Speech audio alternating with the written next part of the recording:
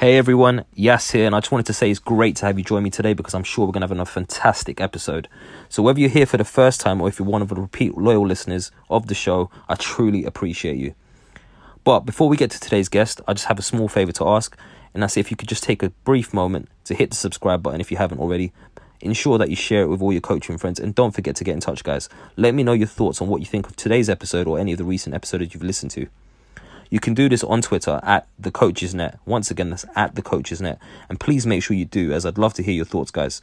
Anyway, on to today's show. I hope you enjoy it. Have a great day, guys. The Coaches Network. Hey, guys. You're now listening to the Coaches Network podcast, a podcast aimed at anyone who's passionate about athlete, talent, and personal development. My name's Coach Yas, and I'm a UEFA A licensed football coach, coach developer, and content creator. I'll be sitting down with a range of guests to discuss their journeys, their life lessons, and how you can make an impact. Enjoy. Right, guys, welcome back to the Coaches Network. My name's Coach Yas, and I've got a very special guest with me today. My guest today is Iain Brunnschweiler. Morning, Iain. How are you? Or afternoon, rather. Yeah, it's just afternoon now, isn't it? Yeah, really nice to see you, Yas, and good to be on with you. No, I'm really looking forward to this one. But Iain, just before we get into the thick of it, maybe just a brief insight around who you are, what you do, what you've been doing, and we'll go from there. Yeah, no problem. Well, I'm quite old now, so there's quite a lot to go through, so I'll try and keep it quite brief. I'm a Southampton lad, so started off in sport playing at Southampton Centre of Excellence, as they used to be called in the day. Now they're called academies. And then ended up playing cricket and football, but went down the cricket route. So I was a professional cricketer for about 5 years at Hampshire. And then I sort of worked in cricket with the playing for about 12 years or so. So I was a player, and then I coached at Hampshire. Had the great privilege of coaching England under 19s and under 17s, which was a bit of a dream job.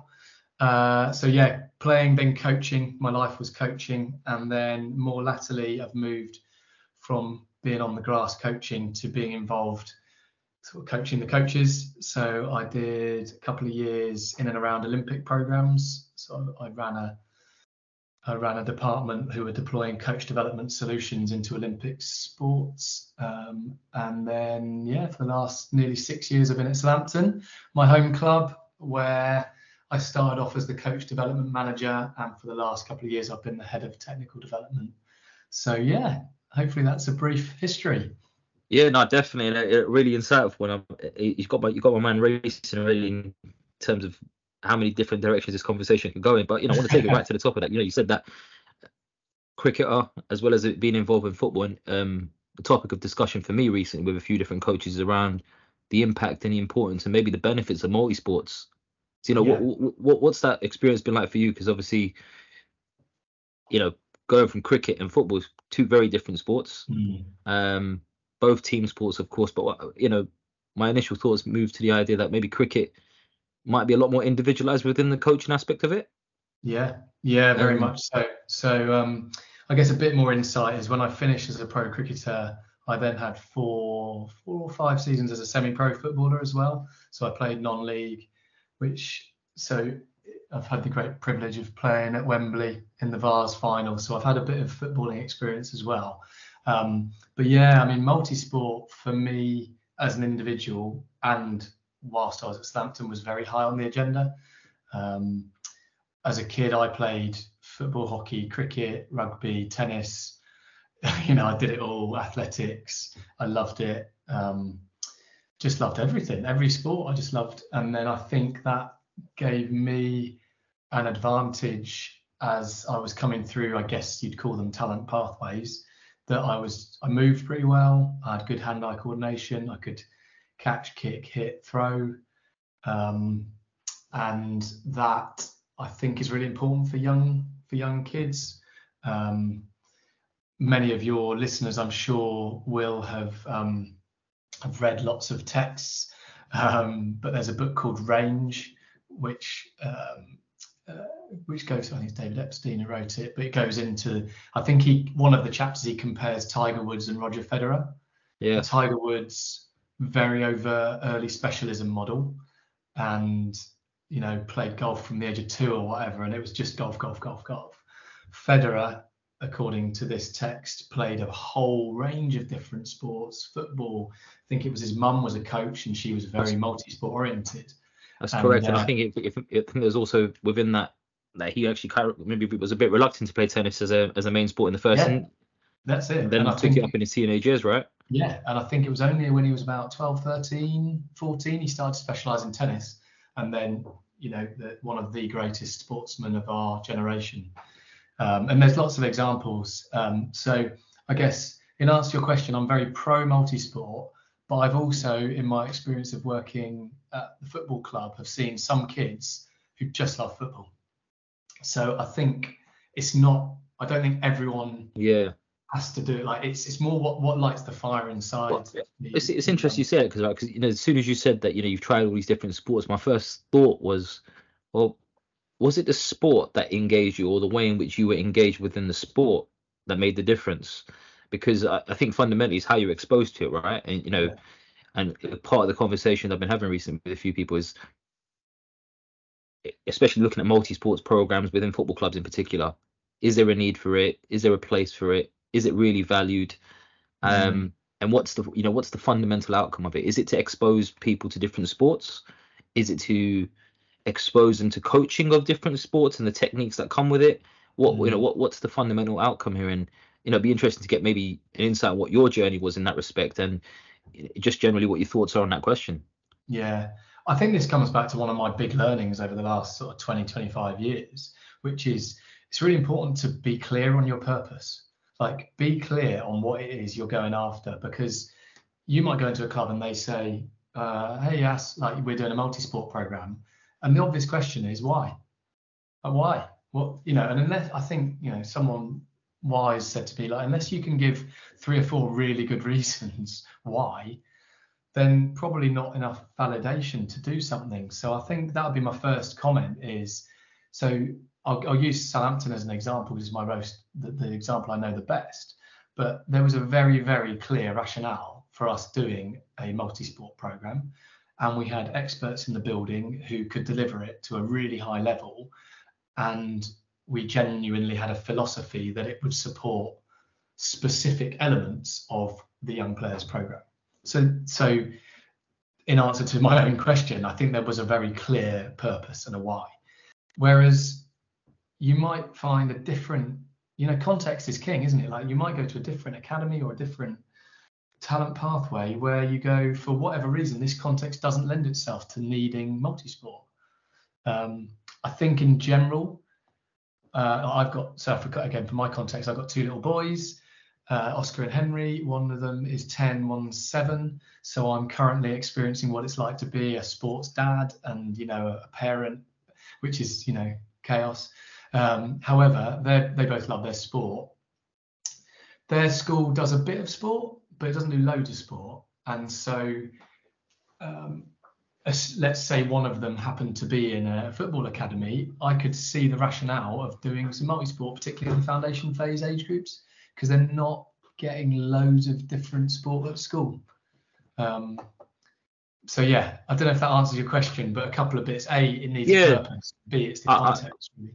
No, I fully agree with you. I think everything that we do needs to have a purpose, and I think you're right. It does have to have more than one reason for it to be significantly valuable and justified in that respect. I mean, it's interesting. Obviously, you said that you've got experts in the building that can teach these. So, were the experts there before the multi-sports was considered, or were the experts brought in because of the rationale and the vision of the multi-sports program? Is probably the question I'm thinking about most, because it's that then leads you, probably direct us towards what's the purpose here? Is it an engagement piece? Is it and a conversation I've been having most recently is that when we're going down the multi-sports route, are we exposing them to these different sports with the opportunities to maybe, again, for them to experience what the sports are in the first instance, but more specifically to see how they naturally would operate in playing these sports? Or are we going down the route of, actually, let's get some expert coaches and people who have the knowledge of that sport so they can teach them the fundamental techniques? And and then it just goes kind of it delves really deeper into that ecological dynamics conversation, doesn't it? Around, well, are we prescribing patterns, or are we letting them explore it to an extent? Yeah, no. Well, there's a lot in that question. So going back to your original question, which I think was, were they in the building or did we bring them in? And the answer is both. So we had a couple of very, very smart S&C coaches who were technically very astute coaches themselves, as well as being S&C coaches. So they initiated the program and they built a program, and there was a clear rationale. I'll give you an example. So one of the sports they engaged in was kabaddi, and that was about movement patterns, or they did some sort of like grappling and rolling, because it was all about the ability to hit the deck, soak up force and then get back up again. So there was a clear, like, this sport will bring us this sport will bring us this. But when I came actually to the club, they'd already started doing it. And I think I asked a question a bit like you've just asked, which is, well, are you a good enough coach at some of these other sports? So we engaged with Hampshire Cricket, for example, who are experts at coaching cricket. They came in and ran cricket related sessions. So they did catch, hit, throw, which you might go, well, what's catch, hit, throw got to do with football? But I think they're good general movement, hand-eye coordination. I mean, one of the things was they saw some of the kids who were at Saints and were like, can these guys come and be in the Hampshire talent pathway? Because we've got some talented youngsters. But yeah, so it was a combination of, we had some very, very skillful S&C coaches who I think that had that broad athletic development locked down, and then we supplemented that with coaches externally. But again, I think there's some great insight there, and you talked there about having, being technically astute amongst some of the S&C coaches. So I want to dive into that a little bit deeper now. And there's a lot of opinions in terms of how coach education has moved forward within football in particular. Yeah. And I think there'd be a general agreement, a general consensus in that maybe it's moved away from the technical piece. Not to say that it's not important anymore, but it's moved much more in terms of supporting coaches and understanding the deeper how to set an environment and become more effective at maybe building relationships with players. And what are your thoughts on that? What's your observations around that, and how does that then transfer itself and compare itself even to that of maybe cricket? Yeah, I think it's a great question, and I think, again, fundamentally you need both. Like, there are, if you're what you would call like a pure technical football coach who is an absolute student of the game, stays up all night watching videos, the type, they're all about tactics, like if that's what a coach leans into, that brings loads of strengths, but it also creates gaps. And there's a potential then that they're so immersed in the tactical side of the game that they don't really understand the learning environment piece, and vice versa. You've got, I would say there's lots of coaches who are merging now from coach education pathways, who are more of a generalist. They understand learning, they understand coaching environments. There's a gap there potentially for them, but they don't really understand the game. So I guess it depends slightly on which part of the talent pathway you're working in, because I think if you're working at the sort of fundamentals ages, in the youngest age groups, it's probably more important that you can do the learning environment piece and that your knowledge of the sort of techniques of football are sound. Whether you understand, the best formation to counteract a 4-2-2-2 or a whatever 3-5-2, like, I'm not sure that's that important. Whereas if you're a PDP coach at a Cat 1 academy and you don't understand those things, then that's going to get in the way of you giving the players the best experience. So I think you're right. I think coach education is in a really interesting space at the moment, and I think there's a danger in any broad system that you lurch. So do you know what I mean? Like, you lurch from one philosophy to another, whereas the middle way is probably best. So there might have historically been an overemphasis on the technical and tactical side of the game, and you might have had level 1 coaches coming out going, yeah, I really understand like 4-4-2 and 4-3-3, and you're like, yeah, but you need to coach a 6-year-old in a group of 18. So actually the relevance is lower. And then I think my perception is the system has responded to that by going, okay, we need to understand learning environments more. We need to understand, like there's a lot of academic research about learning and education.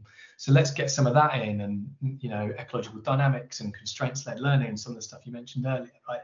Which is all really, really useful.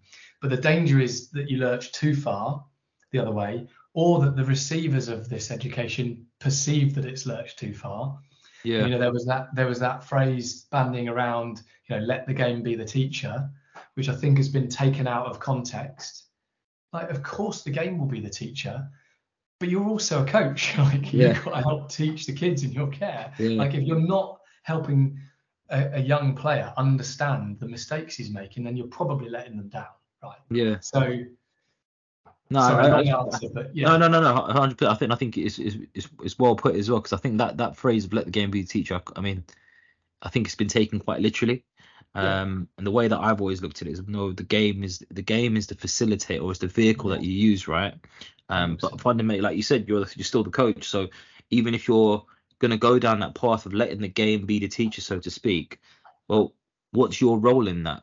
Your role in that surely should be to help the players understand the things that are impacting on their ability to play the game, and to maybe go through some deeper reflection around, okay, cool, this is what the game has taught you, has it? Right, brilliant. How's that impacted you? What have you observed in it? All of these type of things. So, if you're going to be that type of coach who wants to go down the let the game be teacher, you have to be willing to support the players in the reflection piece of it. Certainly that's my view anyway, and I think it's really interesting. So looking at that, then how would you say that maybe compares to and contrasts to maybe your traditional cricket coach? What's the emphasis there? Because obviously, going from, like I said earlier, I think my naivety would tell me that it's, as much as it is a team game, it's probably a lot more individualized in the coaching, rather than the football aspect.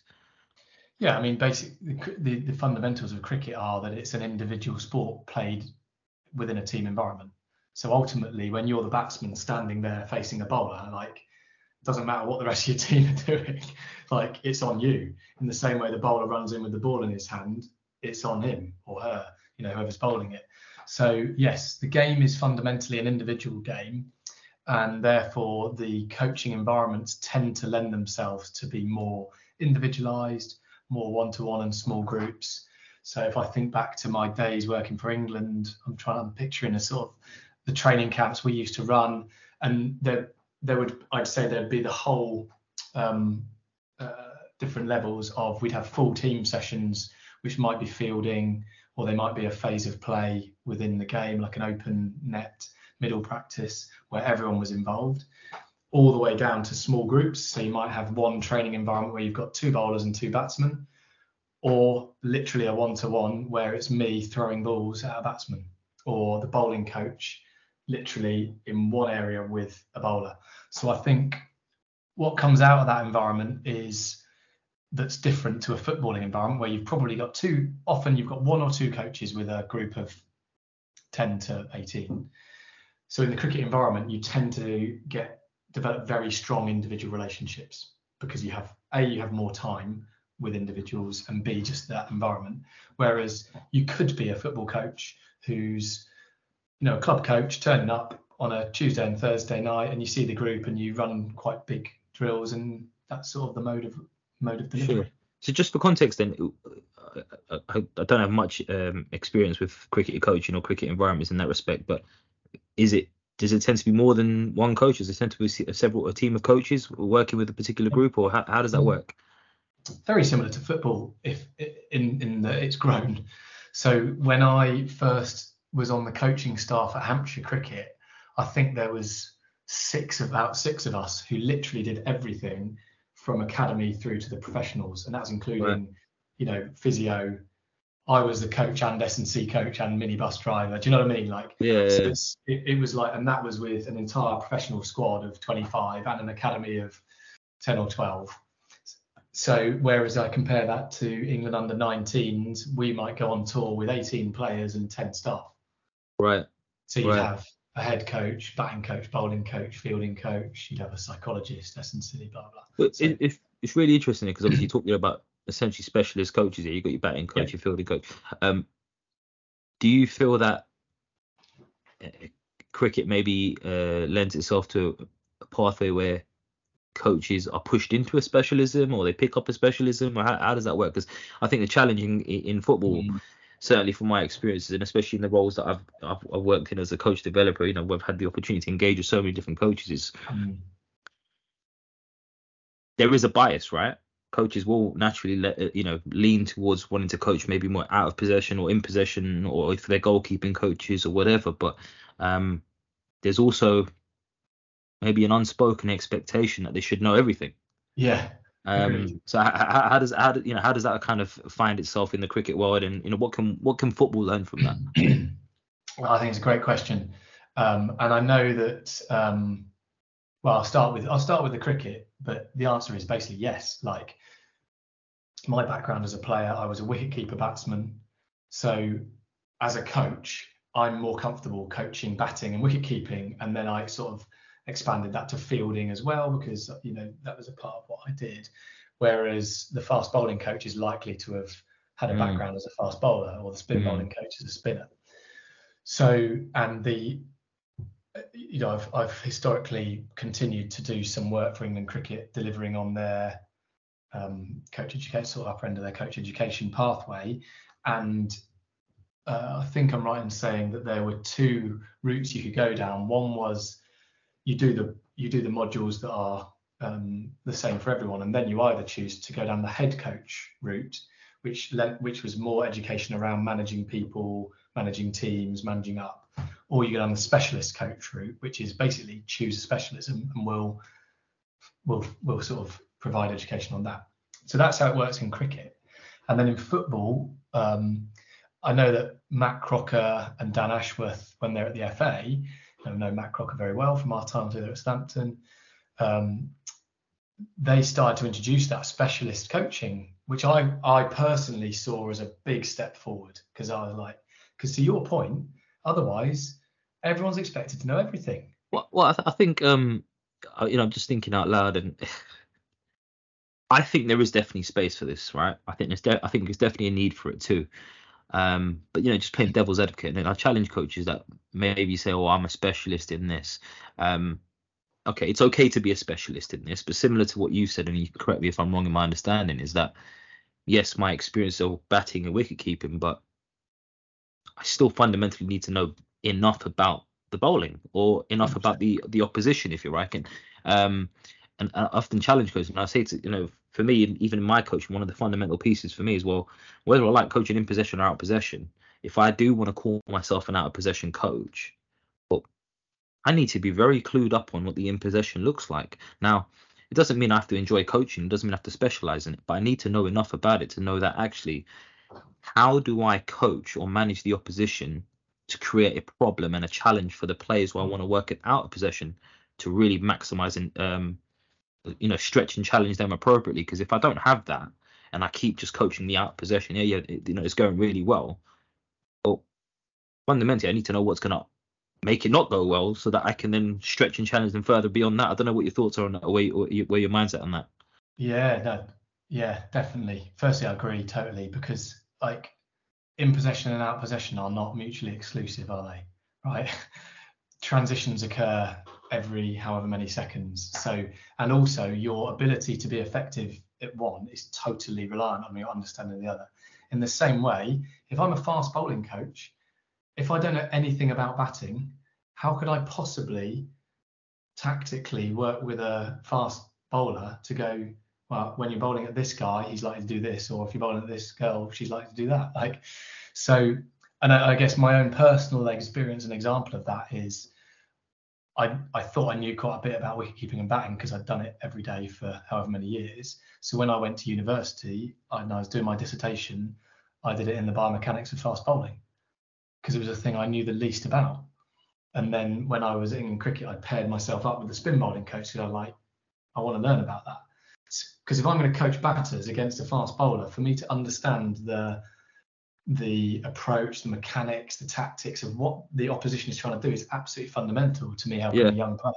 So yeah, I agree. But I do think one of one of the big work-ons myself and others have had with the coaches at Southampton is ensuring that, because now we've got loads of people. You go to an under-18 session or a B team session, there's a lot of people, there's a lot of staff on the grass. And so the question that we would be asking is like, what is your role here? And if you can't tell me, get off the grass, because otherwise you could just be a distraction. And you can get that whole, we've all seen the scene where there's a football practice going on. There's one coach in the middle doing everything, and there's 5 or 6 people stood around the edges, like in huddles, just chatting. And you're like, well, yeah. Well, I think it's an interesting one because, I mean, like I said, just to give you some context, a large part of what I do, I work around in coach development. I do a lot of work in, especially at kind of level 1 to 3, kind of supporting grassroots coaches around that. And more I'm seeing environments where there is several coaches, and these are the same questions I'm asking for. There's 2 or 3 of you here delivering a session, but only one of you is actually doing anything. It's almost like, it's like a wrestling match, right? You're waiting for me to tag you in as soon as I've done my part, and it's like, well, that's surely you can see that's not an efficient use of time or resource. If there's 2 of you there, then players should get access to both of you. Now, believe it or not, there actually needs to then be some communication amongst the 2 of you to recognize who's going to do what and why we're doing what.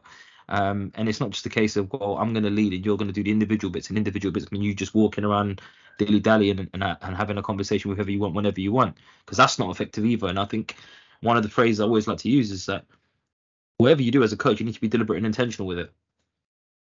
Do you know why you're doing what you're doing?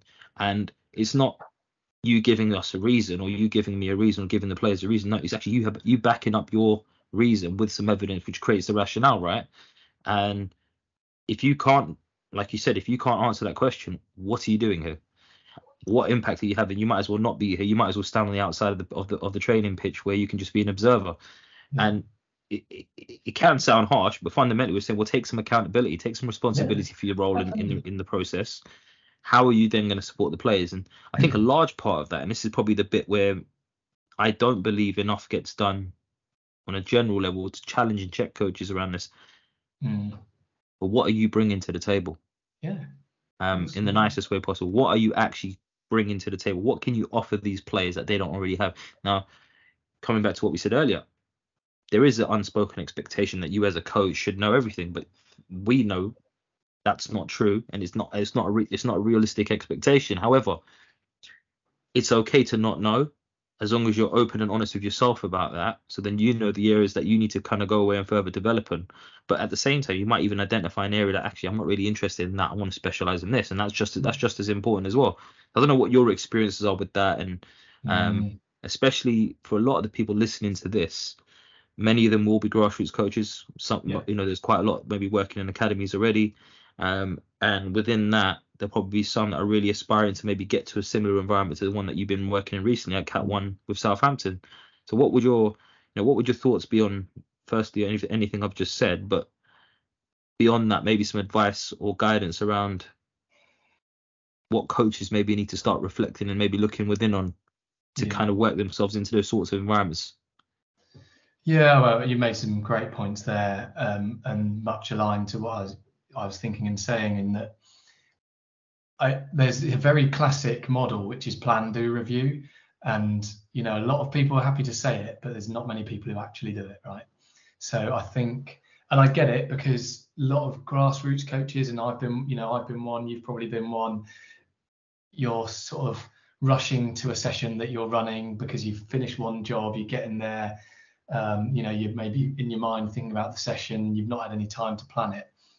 Now that of course can happen, but in an ideal world, having some sort of planning is optimal. And if there's more than one of you in that environment, planning with the other person, even if, some of our part-time coaches they'd know their session was 5 p.m, they both finish work and their other job at 4, so they have their planning call in the car and they're chatting through their session. Like, right, that again, it's not optimal because they're in the car and they probably should be focusing on driving, but at least there was an effort, and you used the word intentional earlier. There's an intention to know what each other is doing.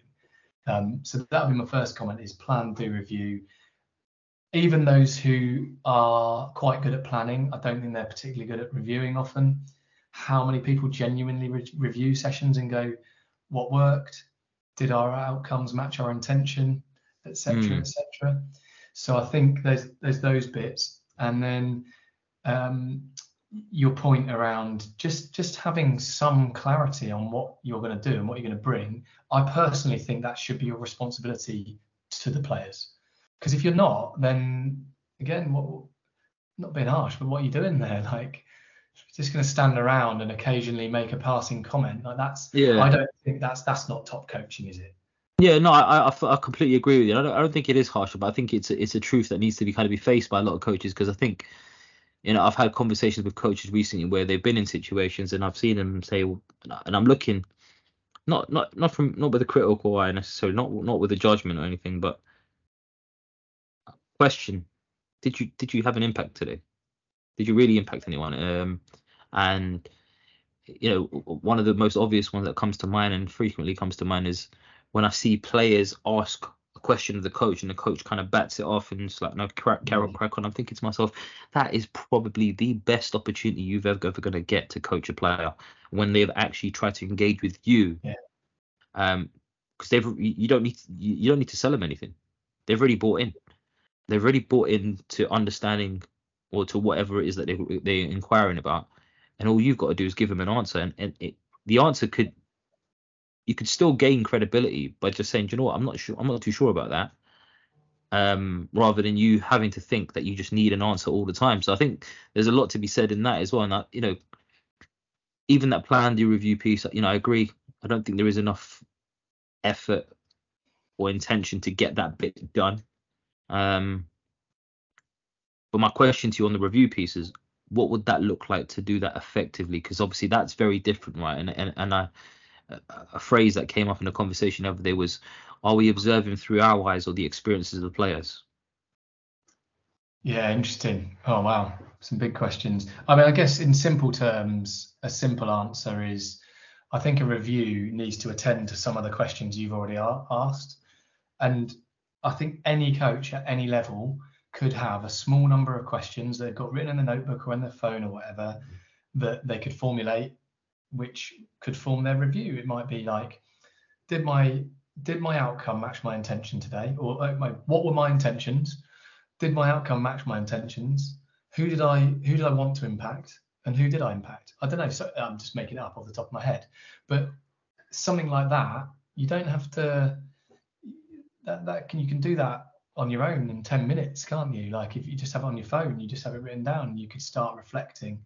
I also think, because I do feel slightly, it's difficult I've operated in a Cat 1 environment, which is basically like a coaching Disneyland. Do you know what I mean? Like there's coaches everywhere, there's amazing facilities. I'm a full-time member of staff who's literally deployed to help coaches. So I'm totally aware that it's a little bit, like throwing stones from a glass house, me saying some of this stuff. So I do acknowledge that. But I think there's always a level, there's always a version of what we're doing, and Southampton and lots of the other academies will try and do things at a world class or world leading standard. If you're a grassroots level 1 coach and it's just you and you're working with your under 11s team, there's still a version of doing a full debrief. It just looks a bit different. So I guess the challenge to any coaches listening to this is trying to work out what is realistic and what is possible that would actually help you. I totally agree with you, and I often say this, don't let be limited by resources but not by imagination. Yeah, right. In the sense that, yes, Southampton might have all these full-time members of staff, they might have all these resources, they might have all these things, but fundamentally what's the outcome they're trying to get from having XYZ in the place, from having this number of staff? What's the outcome they're going after now? If you take the outcomes that they're trying to hit and then think, right, okay, if those are the outcomes, how could that look in this environment? Now that's where the resources bit comes into it, right? And you've, in some ways, you're now challenging yourself to be a bit more imaginative, creative around, okay, how do we work towards that outcome? Are we just recording games for the sake of recording games, or are we actually doing something with it? Don't just do it. Make it impactful and meaningful. And then it kind of, my mind then goes to the concept of, you're right. It could be throwing stones from a glass house, but a lot of people listening to this, fundamentally, whether they want to work in academy football or in professional football or wherever else they want to work at, they're listening to this because they want to get better. Yeah. So the challenge is, what can you take away from that piece, the outcomes? How do you go after the outcomes and implement that in your environment without looking for reasons that it can't work? Again, just that deliberate and intentional piece, really. And then When you need mealtime inspiration, it's worth shopping Kroger, where you'll find over 30,000 mouth-watering choices that excite your inner foodie. And no matter what tasty choice you make, you'll enjoy our everyday low prices, plus extra ways to save, like digital coupons worth over $600 each week. You can also save up to $1 off per gallon at the pump with fuel points. More savings and more inspiring flavors make shopping Kroger worth it every time. Kroger, fresh for everyone. Fuel restrictions apply. I guess, I'm just thinking now, if we go back to the phrase of let the game be the teacher, well, why would we go with that phrase? We go with that phrase because we're promoting the idea of letting the players have more creativity, have more freedom, have more opportunities to experiment. But your planning's done for you, isn't it? So you've got more time to actually do the review piece because the planning is already done. I think the piece you don't got to now look at is how impactful and what type of game are you playing with the players? What type of constraints are you putting on the sessions? What type of literally. And go on. No, so I was just going to say, you just made me think that I think the whole let the game be the teacher piece was a response to stop, stand still. Do you know what I mean? Like, so I think historically, we've had coach education where you plan your session on a clipboard. You're being judged on how regimented it is. Did you spend 10 minutes on that section you were going to spend 10 minutes on? Did you then do the game? Did you do the whole part? Like, very regimented. Everyone was being coached. Stop, stand still. And the danger, there's so much positive about that. But if you get it wrong, and the feedback we get feedback from players all the time, they always say, coach stops it too much because they just want to play. So the kids want to play, they want to explore the game. So there's absolutely times when there's an amazing learning point that you need to make and you need to go, stop, stand still. Whoa, what's just happened? Like, let's explore what's just happened, right? And there's times when you've got to let it flow and you've got to allow them to experience making an error. So I think the whole let the game be the teacher, it's that lurch, isn't it? Yeah. Do you think we've lost an appreciation for that as a general thing? I mean, I think it's, I consider myself quite fortunate, right, in the sense that I went through up to UEFA B, done the youth modules, but I went through to UEFA B kind of old money, if you like, and then did my A license, did AYA, obviously in kind of the new format. And I think if you had a similar pathway to that, I think you probably agree in that you got the best of both worlds from a coach education standpoint. You really got to understand, learn, and appreciate and look at the technical aspects of what come with the stop, stand still, exactly what you just said there. But then you also gone down the other end of the spectrum and you've got that piece around let the game be a teacher's fundamentally, constraints-led approach and using different formats of practices and even intervention styles as a leading way of interacting with your players. And then kind of full circle brings us back to that middle point that you talked about earlier, where we've actually, it's neither or. It's what do we need and when do we need it? Whereas I feel like if you'd gone through all your coach education prior, you probably don't have an appreciation for how much this part can help. If you're going through your coach education now, you probably have limited or lack of appreciation for just how important the technical bit is, the stop, stand still pieces. But fundamentally, and I think this is probably the biggest takeaway for me going through it and reflecting now, stop, stand still for me allowed me to really understand how the game connects itself. From the, when they talk about the on, the around, the away, and how it affects bigger picture in terms of the finer technical detail that goes into, if Iain can't complete this 5-yard pass, well, we're never going to play out from that. Yeah. Do you understand? But I think in today's generation, I think you see coaches coming through now and it's almost they're still trying to play out from the back. And it's, well, hold on a second, they can't actually transfer the ball from here to here. Yeah. And because for whatever reason, no blame is being placed anywhere, but there's not enough understanding or appreciation for the technical detail of what goes in there. You're not even correcting that. Yeah. And the question is, are you not correcting that because you haven't seen it, or you're not correcting it because actually you don't have the detail. And then that kind of, it takes me to a wider thought now, where I think one of the things I've definitely learned over the recent years, anyways, and I've kind of divided it up. You've got technical detail, and it's subjective technical detail, and then objective technical detail. And what I mean by that is, I know if I want to, you're sitting here in front of me. Let's just say we're 10 yards apart. If I want to play this ball to you, well, I need to go through the back of the ball to make it go to you in that line. Now the subjective piece is where I can use my toes, I can use the heel, I can use the sole of my foot, I can just roll it to you, wherever that looks like. But it needs to move in this direction, right? Now that piece is where you can still allow the creativity to come in. And I really encourage coaches to think about it and say, well, how important is it how they do it if they're getting it done? But if they're not getting it done, are you able to observe and diagnose and break down for yourself and for the player, well, fundamentally why it's not working? Is there a lack of technique?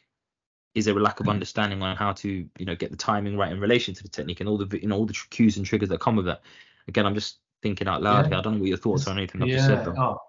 100%. Like, as I said earlier, I've got 2 little boys. So, my 7-year-old, who's quite a smart little guy, and actually quite, if you ask him what his favourite subject at school after sport, he would say maths, right? So he probably at one point in the future wants to be able to do algebra. But in year 3, he's not learning algebra. He's learning how to add and subtract, and he's starting to do fractions. Okay, and I use that as an analogy with coaches. It's like, if you put an algebra problem in front of him, he wouldn't know where to start. So that's where the teaching occurs, doesn't it? So you might set up playing out from the back with some 9 or 10-year-olds, but that might be a problem they can't solve yet. So you have to then diagnose, as you said, but what is getting in the way of them being able to do it? Is it their awareness of who's around them? Is it their movement? Is it their technical ability to pass or receive the ball? And that's where you have to teach.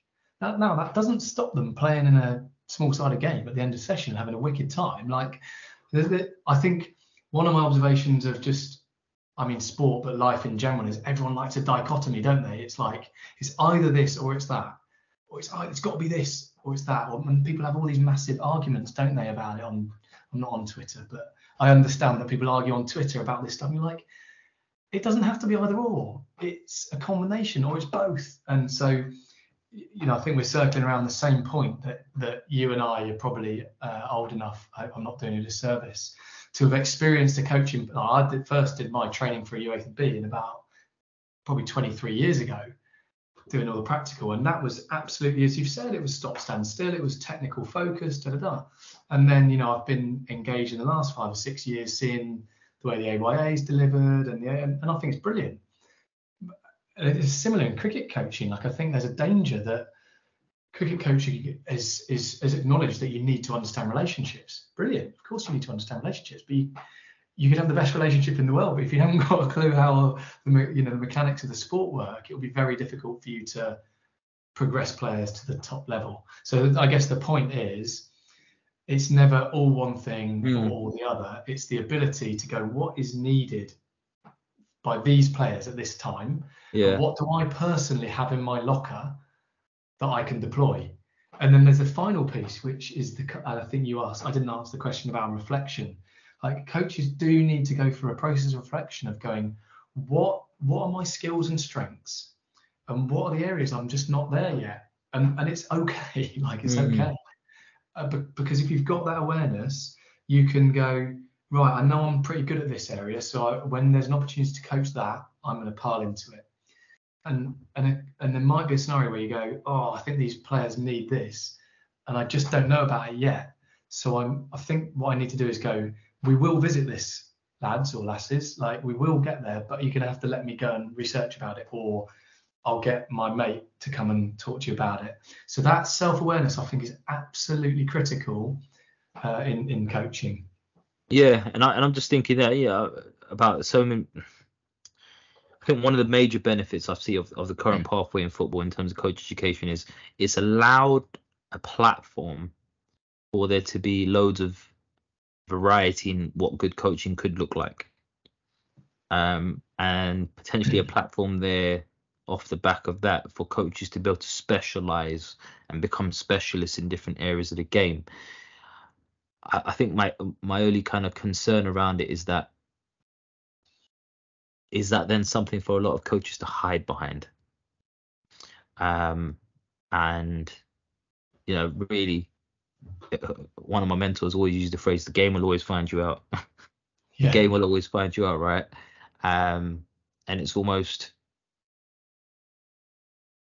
like, you'll get found out, won't you? And if you don't know enough about it, and I think that vulnerability piece is just as important to say, actually, I'm not too sure about this. It's not really something I'm well versed in, but actually I can go away and find out the answers for you, or even just have that explorative conversation with the players around what this could be and what that could be.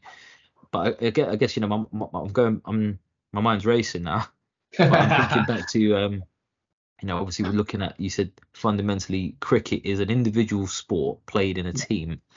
So I'm now thinking to myself, well, what can football learn from that in the sense of individual development plans? Because now when you're looking at IDPs and you're looking at those individual development plans, it's essentially with the same lens, right? Absolutely. This is an individual in a team sport. So what can we learn from that? Well, I think it also acknowledges that the reality is it's not teams that progress. So, we've had, Southampton have had a really good period of time. Like, I think the academy's done an unbelievable job in the last 8-9 years, and there's a crop of players coming through at the moment who they won the under-18 league. That same group won PL2 Division 2 last year with an average age of about 18 and a half. That's a really strong group, but they're not going to all go and play first team. So the reality is it is an individual pathway. Now they rely upon their team to support them in their opportunities.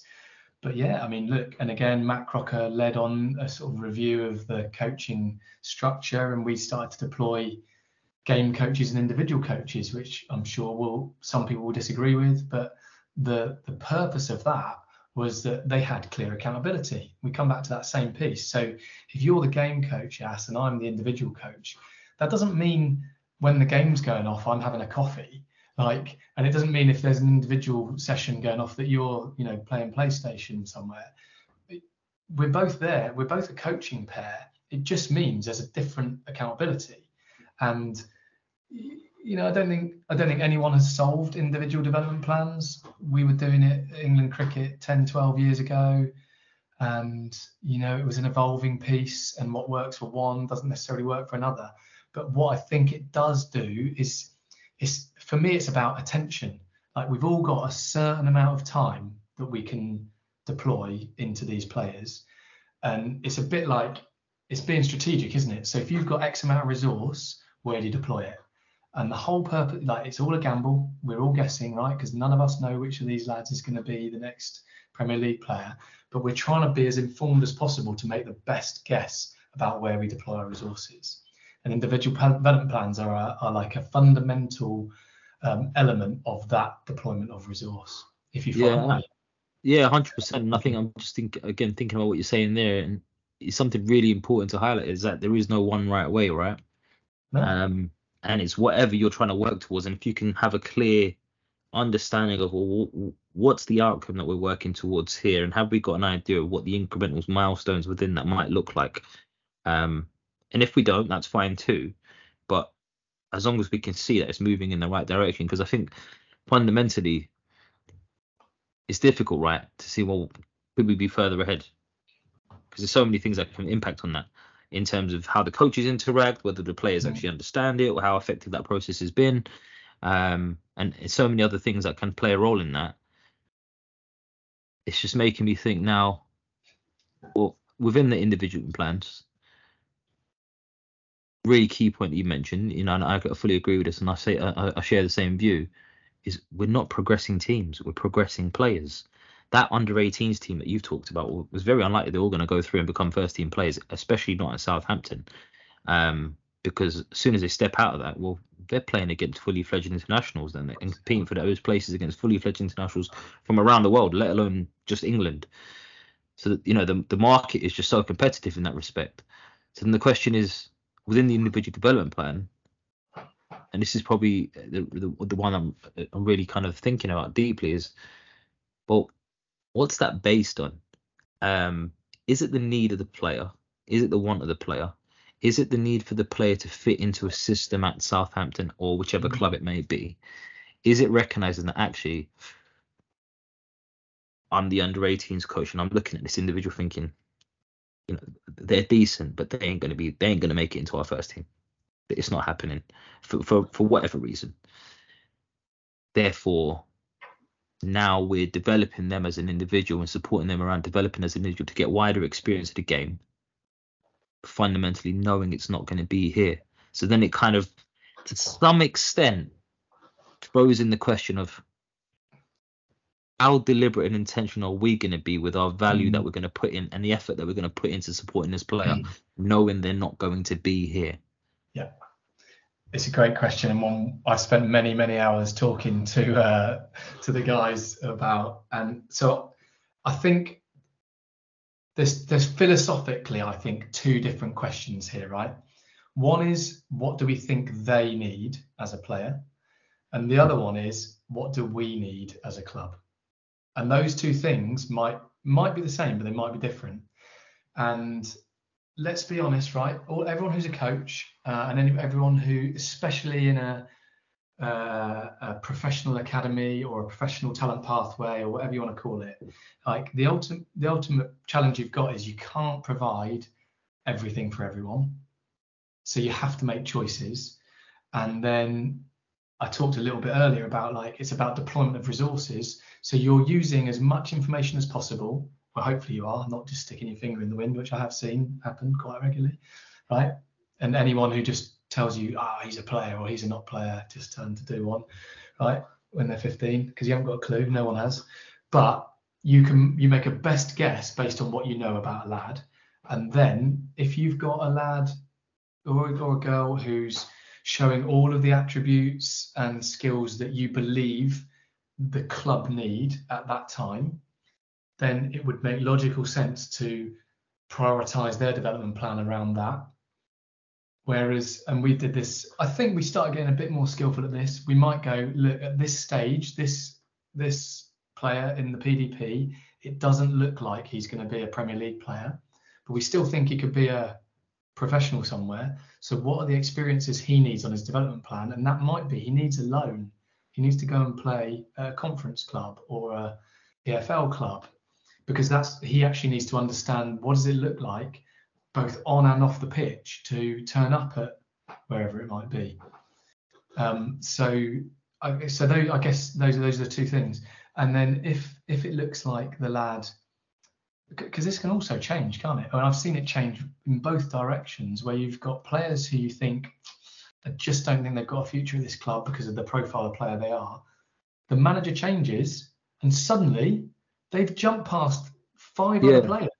And it's a really important point. And you've just really sparked a thought in my head. And so, again, another conversation I've been having for coaches recently, we're at that time of the year where a lot of coaches or a lot of clubs and players are going through trial processes, right?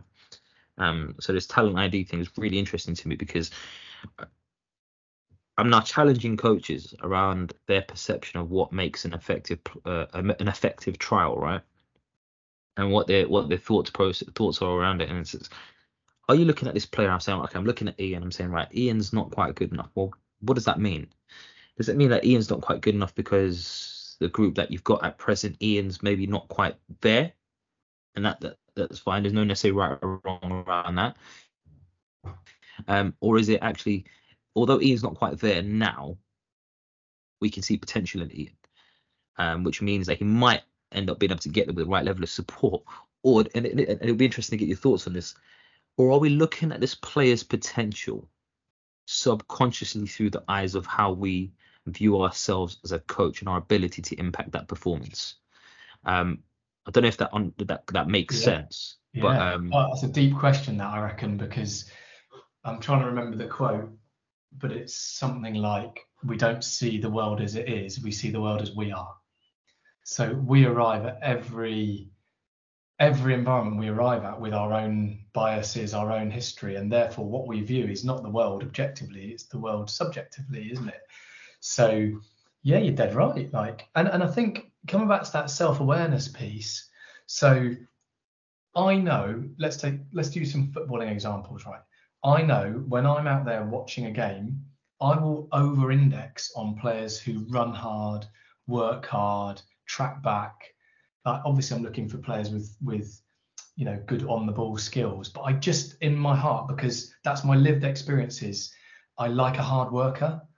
That's just me. So, but the fact I'm aware of that means there's a chance I might be able to acknowledge that bias if I'm making a judgment on a player. Like, I'm likely to argue for a lad if I think he's a hard worker and he's got a good approach, rather than a lad who's got a load of step overs. Whereas there'll be someone else who has an over index on the skills on the ball, or do you know what I mean? So, but the key, I think, is through self-reflection and through gathering feedback, and this would be a massive piece of advice, sorry to be preachy, but to any coach, get some feedback. I think this is brilliant. Get feedback on yourself, because unless you have opened yourself up, and I feel like a bit of a pincushion, because I've been on loads of programs where you have to send out a 360 feedback, and it's just like all your colleagues are rubbing their hands going, right, let's pile into Brunchy now, and give him some clean feedback. But I've had some amazing learning moments where someone gives you, and it's the feedback that hurts a bit, and you go, oh, like it feels like it's like an arrow to the heart, and you're like, and then after you've got over the pain, you think about it, and you like go through that grief cycle, and then you go, yeah, they're right. Yeah, no, I think you're spot on, because it just reminds me of a few coaches that I worked with in the past where they're not. So they're either viewed as the most competent coach in the environment, or the most experienced coach in the environment, which then naturally leads to the perception of most competent, and therefore they're very rarely challenged. Yeah. And it's almost, this guy should know what he's doing. He's been doing it for long enough, or she knows what she's doing. She's quite experienced. And it's like, yeah, but do they really? Or for lack of a better phrase, are they just lost in their own sauce? And that's the role. Like, that's the role for me. And the Premier League, I think, have done an amazing job. And I'm a massive fan of the Premier League and the FA. I think they are absolutely trying their best to support coaching, coach development. The money and the resources going into it at all levels is brilliant. And the heads of coaching role, which has become a regular role within all clubs now, I believe, certainly ones with academy status. And the purpose of that, or one of the key purposes of that role, is to provide coaching observations. That was the role I came in to deliver at Southampton, and it's hard. Like, I came into an environment where, let me get this right, I think the under-23s coaches at the time, one of them had played over 100 international games and the other one had played about 400 pro games. So I'm there, and bearing in mind they probably wouldn't have followed my footballing career in non-league that much, so they'd probably think, who's this ex-cricket bloke who doesn't know anything about football? So, and I'm supposed to be going in an environment providing observations for these so-called experts, and good blokes, and fair play to them. And I had to be skillful, clearly, because if I wandered in and started moving their mannequins around and telling them what they're doing is stupid, I'm going to get booted out within minutes. So I had to take my time to develop a relationship and a rapport. But the reason I sort of go off on this sort of tangent is I had to provide them with some feedback. So first of all, I had to watch and observe and go, what is it that they're doing really well? And are there any things where I think I might be able to provide, basically hold a mirror up, isn't it? Like, can I hold a mirror up? And then I'm sure this is what you do in your role. It's like, can I hold a mirror up to what you've done? And then we can have a chat about it. It's really interesting, right? Because, I'm just thinking about, as you're speaking, I'm literally thinking about experience I've had, and even my own experiences when it comes to the feedback piece. I'm sure you know Rusty. Very well. Yeah. So me and Rusty had a few conversations, and we're talking about delivering feedback to coaches and what that should look like. And he likes to use this kind of Nando style approach, mild, medium, spicy. And I think to myself, well, no right or wrong, but I agree with what you said earlier. In a in a non-malicious way, you got to hit them where it hurts for them to take any notice of what's been said. And I fundamentally believe that. And I think for me, it's, do you ever go down the route of actually asking coaches what they want feedback on? Because the thing is, I think the challenge that comes with that, and this is, first of all, they all have blind spots, so they don't actually know what they want feedback on. Exactly. Or they often come back and want you to give them feedback on what they think they're strong at. Exactly. And it's like, And well, that's natural, right? That's a natural human thing. yeah, And I think the way you're going in is the sort of wants versus needs. yeah, And you could ask anyone what they want, and what they want is something that makes them feel good about themselves, right? yeah, 100%. We're all the same. Probably what they might need, and this is where it's down to the skill of the coach developer, isn't it, or the person providing the observation, and their understanding of the relationship, and all these humans are complex, aren't they? Because you've got to choose very carefully. If you're going to give someone a potential jolt of some feedback, you've got to choose carefully, haven't you? And you've got to, in my mind, it's important to have prepared the environment for that feedback, because the danger is, if you just, it's like a two-footed tackle, isn't it? If you dive in and break both their legs, they're not going to play for a while, right? So if you dive in, and go real hard, there's a danger that you might hit them so hard they stop coaching. right, That's a leg breaker. yeah. So sorry for my weak football analogy or metaphor there, but you have to choose, don't you? And so I think it's an interesting one to choose. Like, when do you give it? How do you give it? Do you prepare it? Do you contract it? Like, I remember listening to a guy from New Zealand rugby who've got, historically a very strong culture and all that, and he talked about saying in their environment, he would prep it by, he'd go to a player or a coach and go, I'd like to have a performance conversation with you.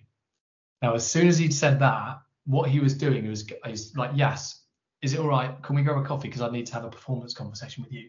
You now know you're stepping into that coffee, and I'm probably going to say something that might challenge you. Whereas if I just went, yes, can I have a chat with you?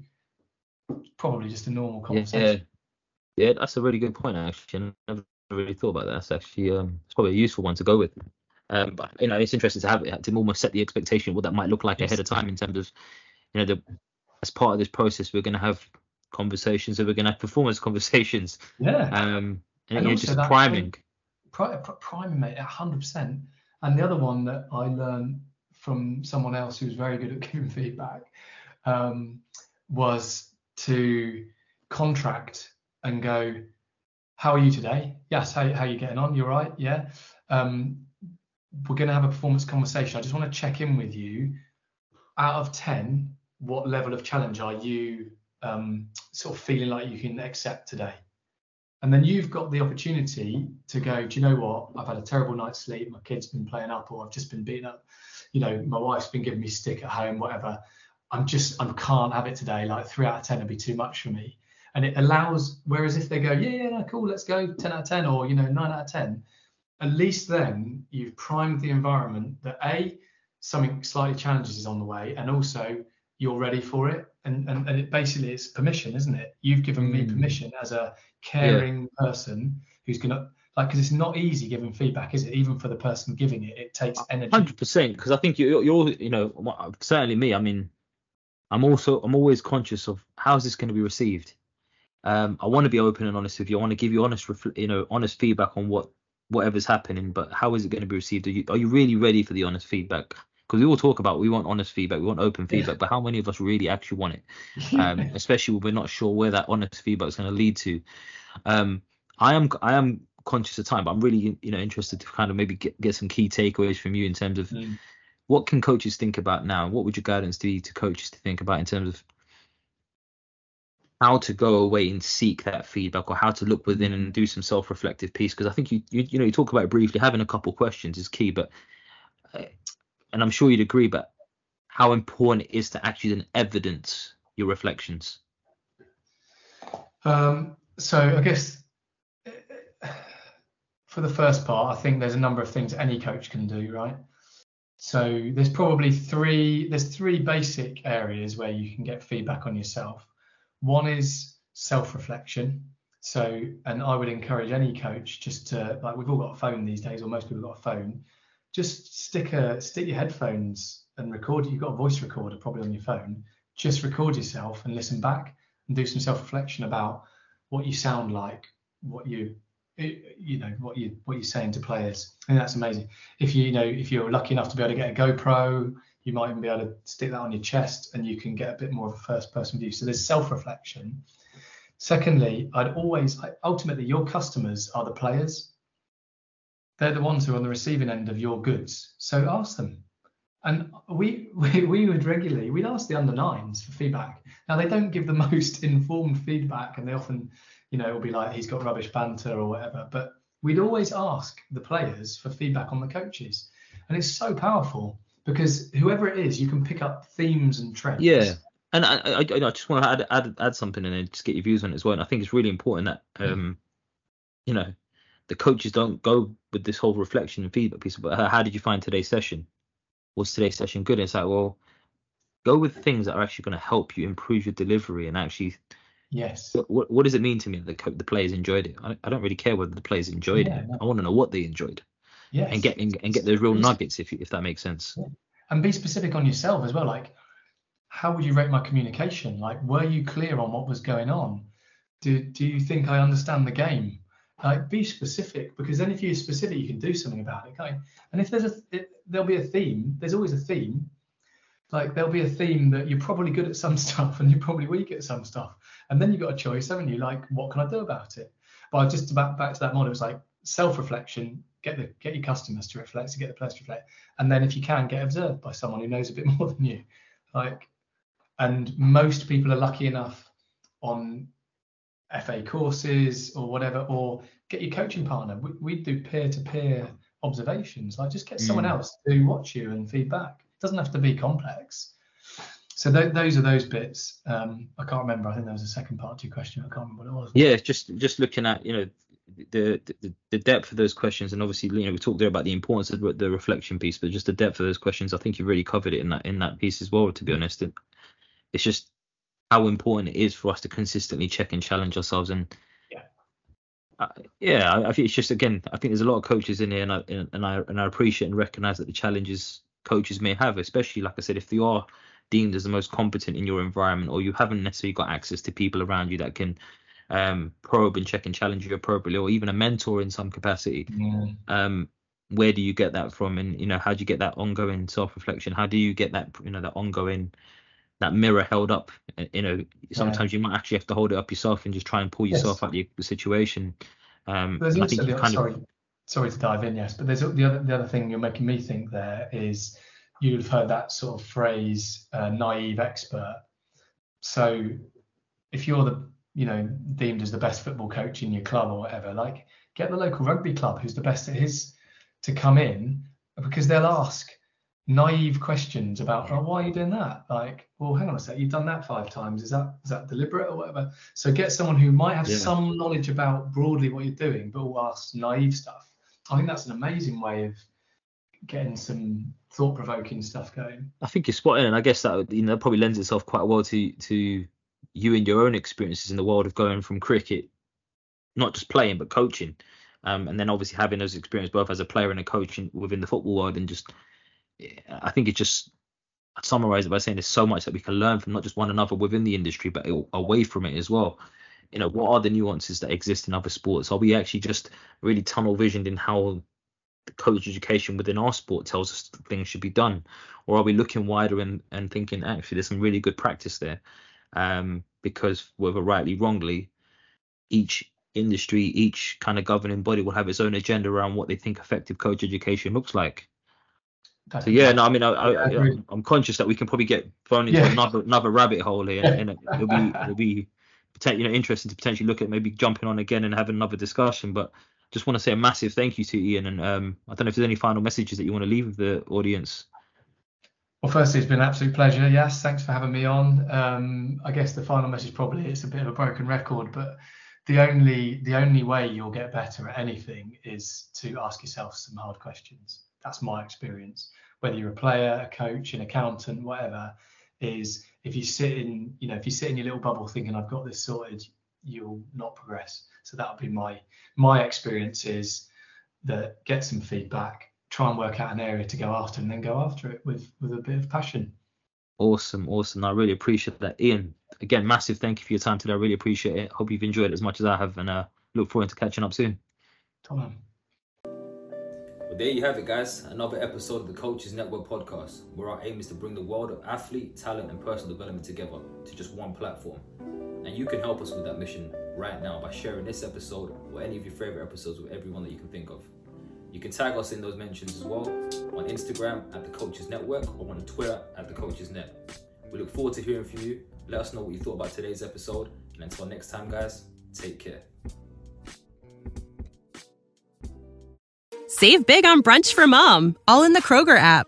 Get half gallons of delicious Kroger milk for $1.29 each. Then get flavorful Tyson natural boneless chicken breasts for $2.49 a pound, all with your card and a digital coupon.